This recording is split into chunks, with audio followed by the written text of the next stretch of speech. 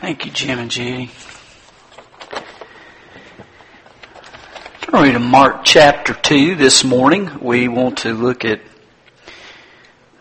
first 12 verses. I'm going to ask you when you find that, Mark chapter 2, verses 1 through 12.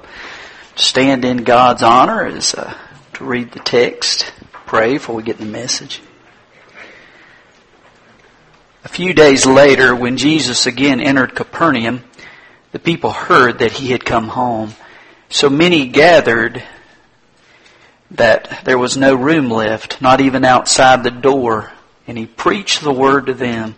Some men came, bringing to him a paralytic, carried by four of them. Since they could not get him to Jesus because of the crowd, they made an opening in the roof above Jesus, and after digging through it, lowered the mat the paralyzed man was lying on. When Jesus saw their faith, he said to the paralytic, "Son, your sins are forgiven." Now some teachers of the law were sitting there, thinking to themselves, "Why does this fellow talk like that? He's blaspheming. Who can forgive sins but God alone?" Immediately Jesus knew in his spirit that this was what they were thinking in their hearts. And he said to them, "Why are you thinking these things? Which is easier, to say to the paralytic, 'Your sins are forgiven,' or to say, 'Get up, take your mat, and walk'?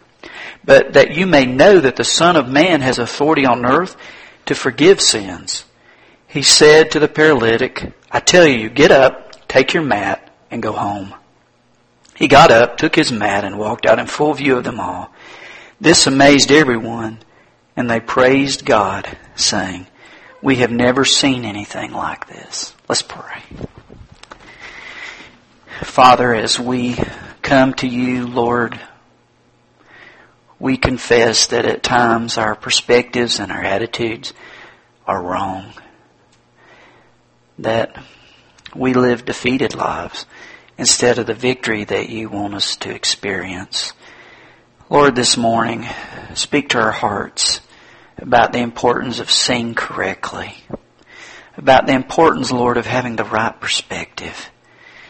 And God, I just pray that you give me a freedom to speak as you lead.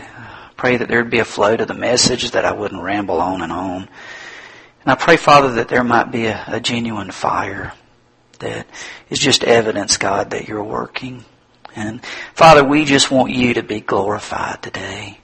So Father, help us to push aside the distractions around us and place our full attention on you, the one who fully deserves it.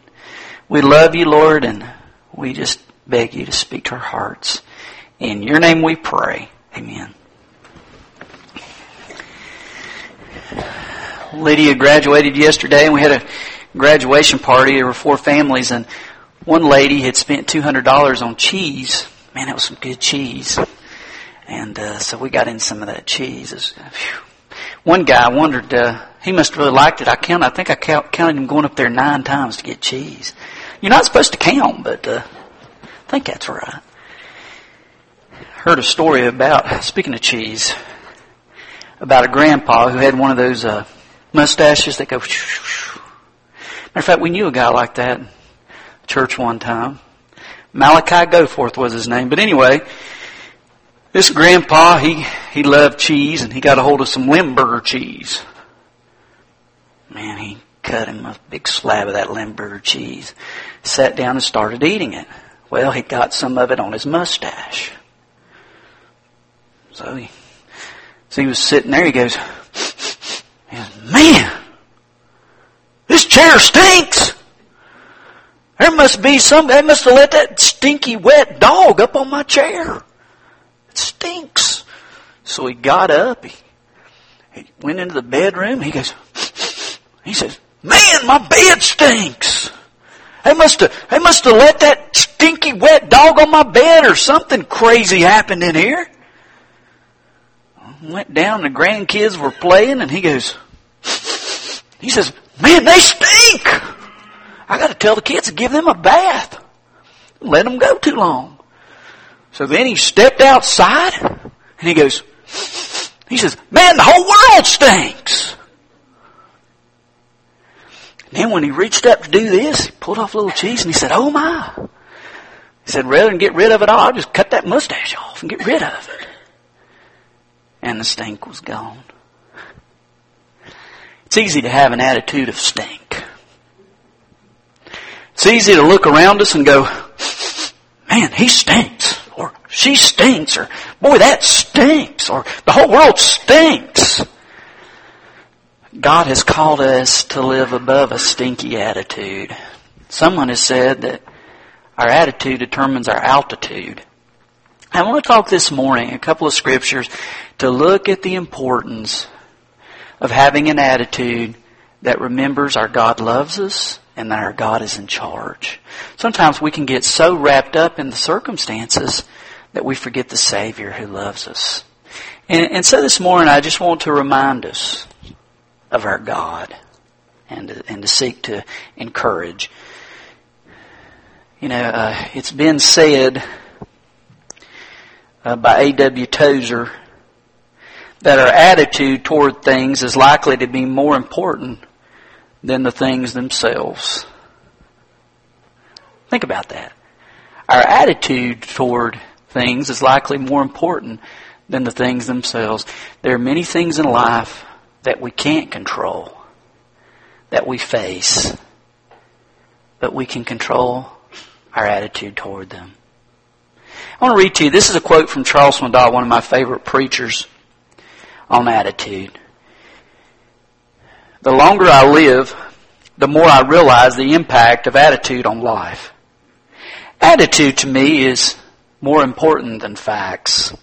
It is more important than the past, than education, than money, than circumstances, than failures, than successes, than what people think or say or do.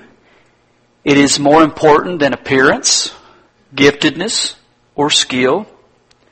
It will make or break a company, a church, a home. The remarkable thing is we have a choice every day regarding the attitude we will embrace for that day. We cannot change our past. We cannot change the fact that people will act in a certain way. We cannot change the inevitable. The only thing we can do is play on the one string we have, and that is our attitude. I am convinced that life is 10% what happens to me and 90% how I react to it. And so it is with you. We are in charge of our attitudes. God, help me see clearly. Help me see beyond myself and what I face. Turn to a familiar passage in Philippians 4. I just want to read and comment briefly before we look at our primary passage this morning. But such a well-known passage to those who have been in the faith for any length of time. But it's Philippians 4, verses 6 to 8. It says, do not be anxious about anything. Let me stop there a moment. Do not be anxious about anything. Why do we worry? It's because we forget. We forget who loves us. We forget who's leading us. We forget who's holding us, as Tammy said so beautifully. Our God holding us, caring for us. We forget. So he says, do not be anxious about anything. I remember years ago I read in a book and it stuck with me. I read that so this guy was writing and he said, you know, when I get really anxious and I'm worried, I go to a mirror and I stand in front of one of those full-face mirrors and I look in the mirror and I say, my problem is too big for the God of the universe who created everything out of nothing and who sustains everything and makes it all work and hold together and function. And my problem is just too big for him to handle. And then I break a big belly laugh over such a stupid, ridiculous comment. Do not be anxious about anything. Our God's big enough to handle it, guys. Do not be anxious about anything, but in everything, by prayer and petition, with thanksgiving, present your requests to God. And the peace of God, which transcends all understanding, will guard your hearts and your minds in Christ Jesus. What a beautiful invitation. Basically, the Scripture says, why don't you talk to your dear daddy about it? Your Heavenly Father. Instead of fretting and worrying and being paralyzed, talk to Dad. He loves us more than we can understand. And He invites us into His presence to talk to Him. And then He promises this peace that passes, that transcends all understanding. He says, man, I'm going to take care of you. And then I want you to notice a mindset that we are to follow. Finally, brothers, this is verse 8, whatever is true, whatever is noble, whatever is right, whatever is pure, whatever is lovely, whatever is admirable, if anything is excellent or praiseworthy, think about such things. That's to be our focus. True, noble, right, pure, lovely, admirable, excellent, praiseworthy. That's to be the way we think, guys. Not with defeated attitudes, but remembering that we are children of the King. That ultimately we are winners. That we might be going through tough times, but we know we're victors. The Scripture says that who's ever born of God is victorious over the world. And that's the child of God. That's you. If you've given your heart to Christ, you're a victor. So am I. Turn with me to Mark chapter 4, headed toward Mark 2, where I want to close, Mark 7. I said Mark 4, Mark 7. In Mark 7, Jesus is addressing the Pharisees and the teachers of the law who are hung up on image, who are hung up on looks.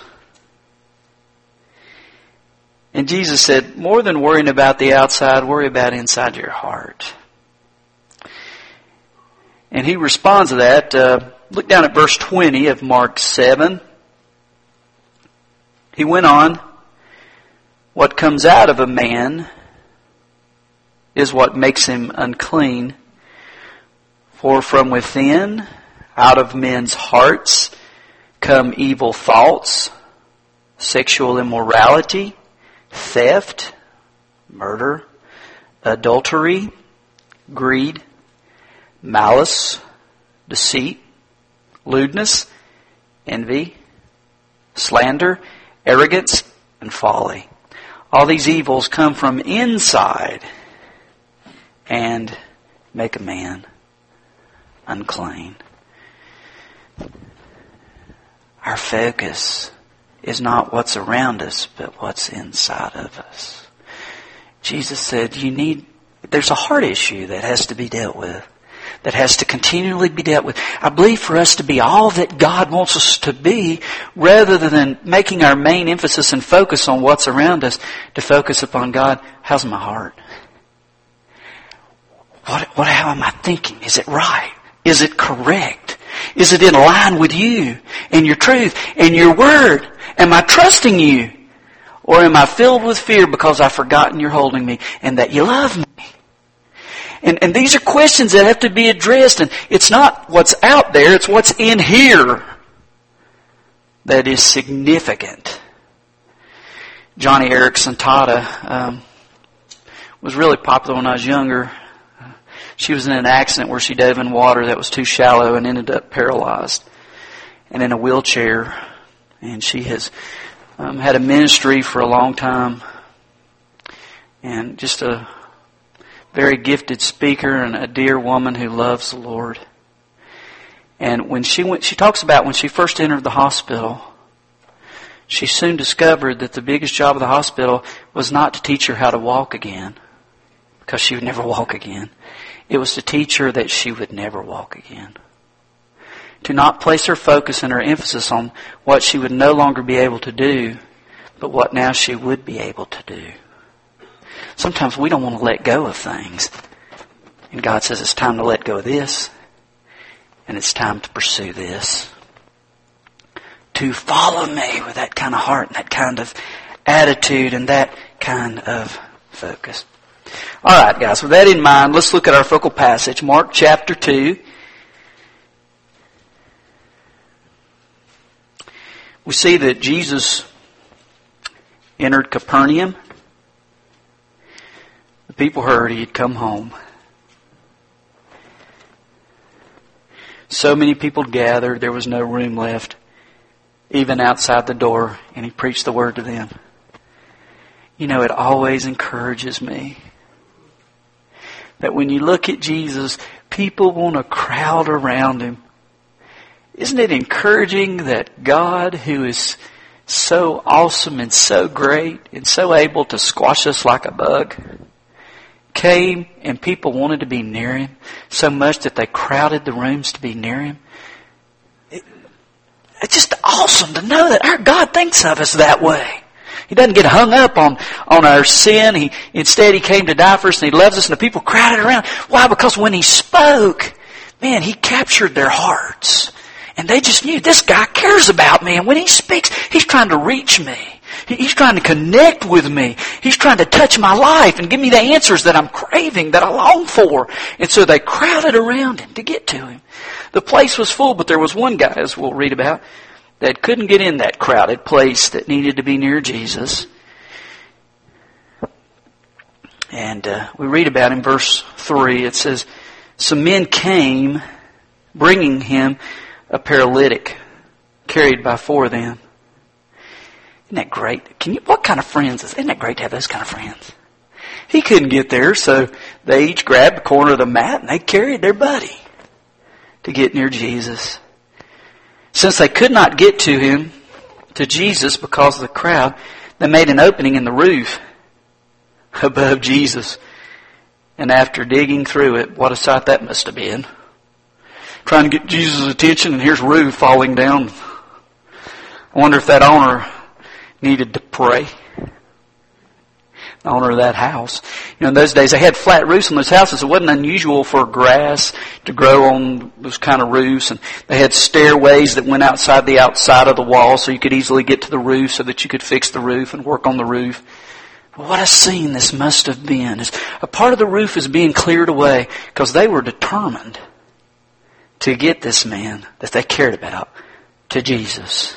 And it says, they made an opening in the roof above Jesus, and after digging through it, lowered the mat the paralyzed man was lying on. When Jesus saw their faith. I want to stop there a moment because we think about the paralytic, the fact Jesus touched him and he healed him. But this is plural. It doesn't mention just the paralytic's faith. When Jesus saw their faith.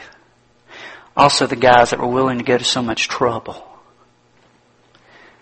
May God give us, as a Kingsway family, a faith to care about people in such a way that we want to find some way to get them near Jesus. That's the objective. When Jesus saw their faith, he said to the paralytic, "Son, your sins are forgiven."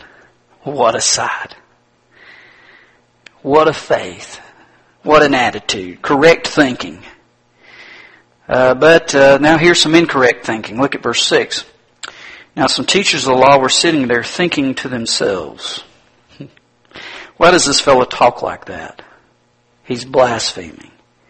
Who can forgive sins but God alone? It's interesting here that they didn't say anything. They didn't voice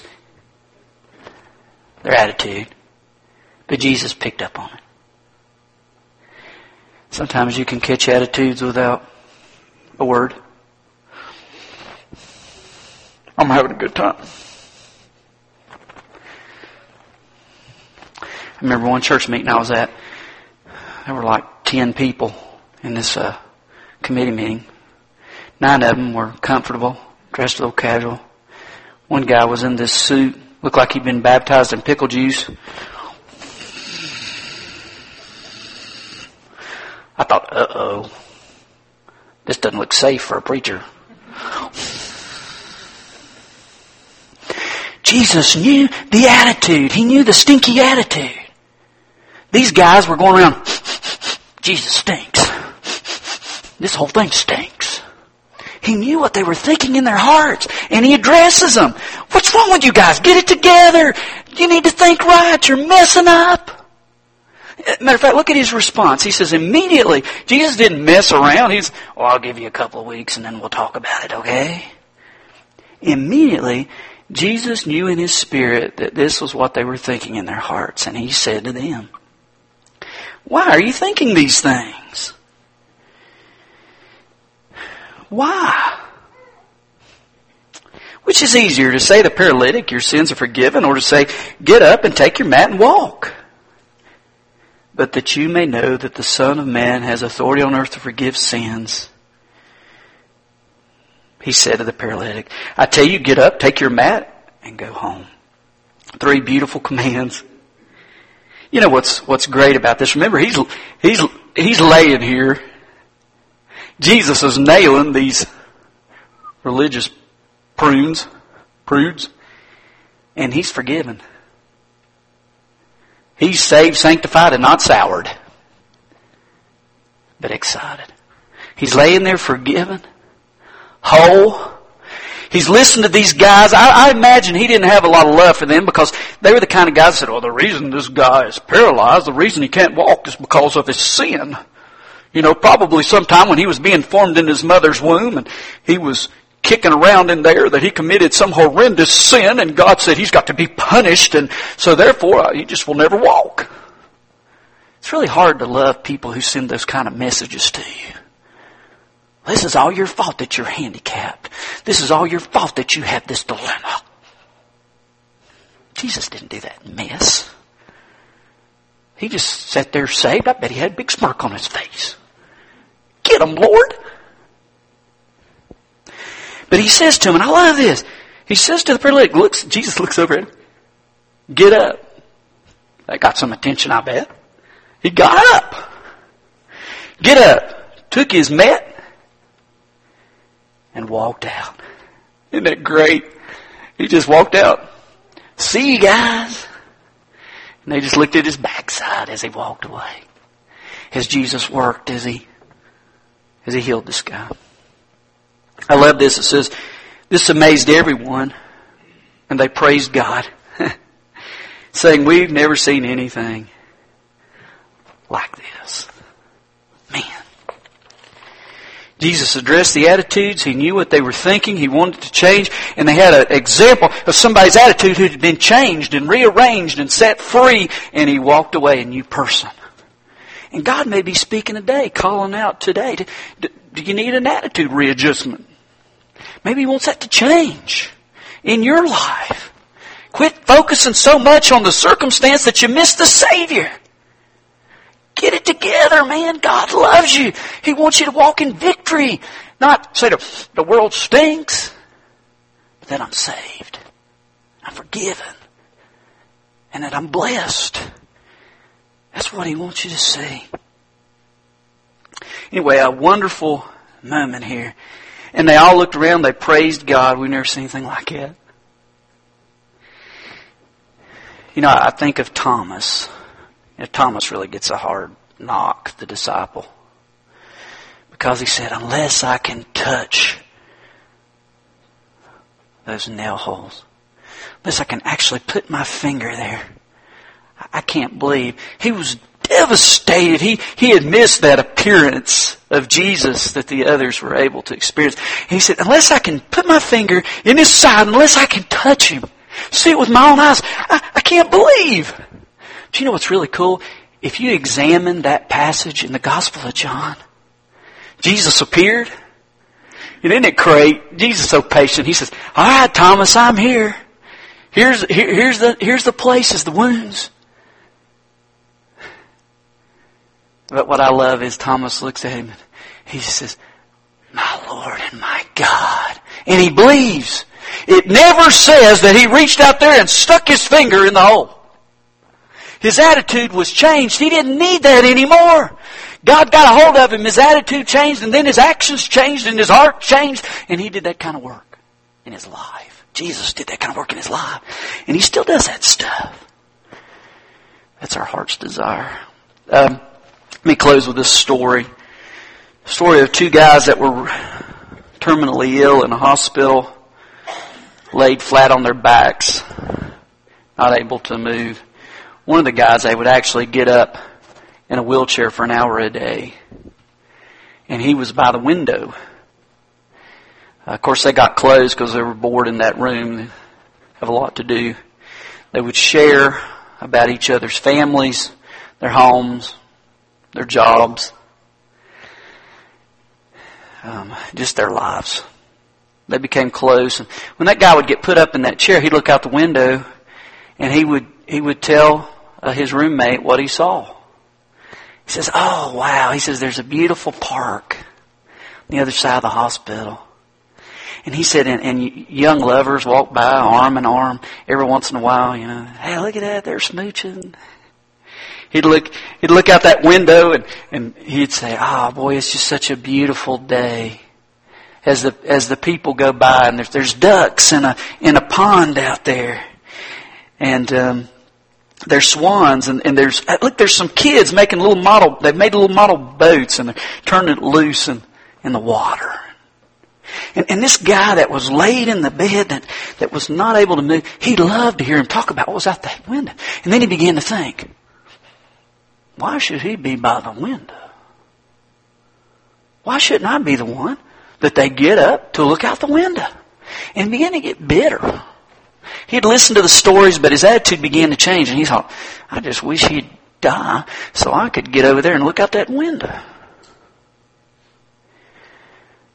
Well, one day he got his wish. Nurse came in the room and his roommate had died. And so she notified the family. And sometime later, after he had left the room, the guy thought, now's my opportunity.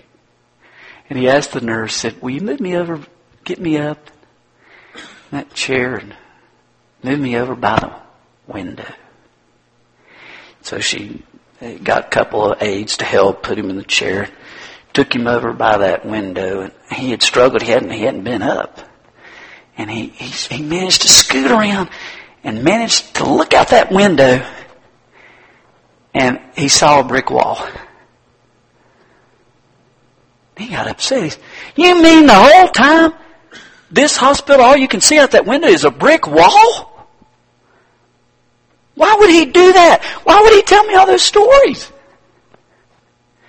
He said, "Oh, you didn't realize he was blind. He never could see. Maybe he just wanted to encourage you by telling you what was out the window." It sure does matter what you see. And the truth is, you can see just about anything you want to. What do you want to see? Do you want to see the brick wall? Or do you want to see the blessings that surround you? Our God. My challenge to us as a church family is to be a people that have an attitude that puts us at a high altitude, so that other people can see Jesus. Let's pray. God, thank you for an opportunity this morning to be faced with our attitudes. Help us, Lord, when our attitudes are stinky. Help us, Father, that we might see that you love us and that we are very blessed. Help us, Lord, to think correctly, to not be like those stuffed, shirted Pharisees, Lord, that were mad at Jesus because he didn't follow their protocol.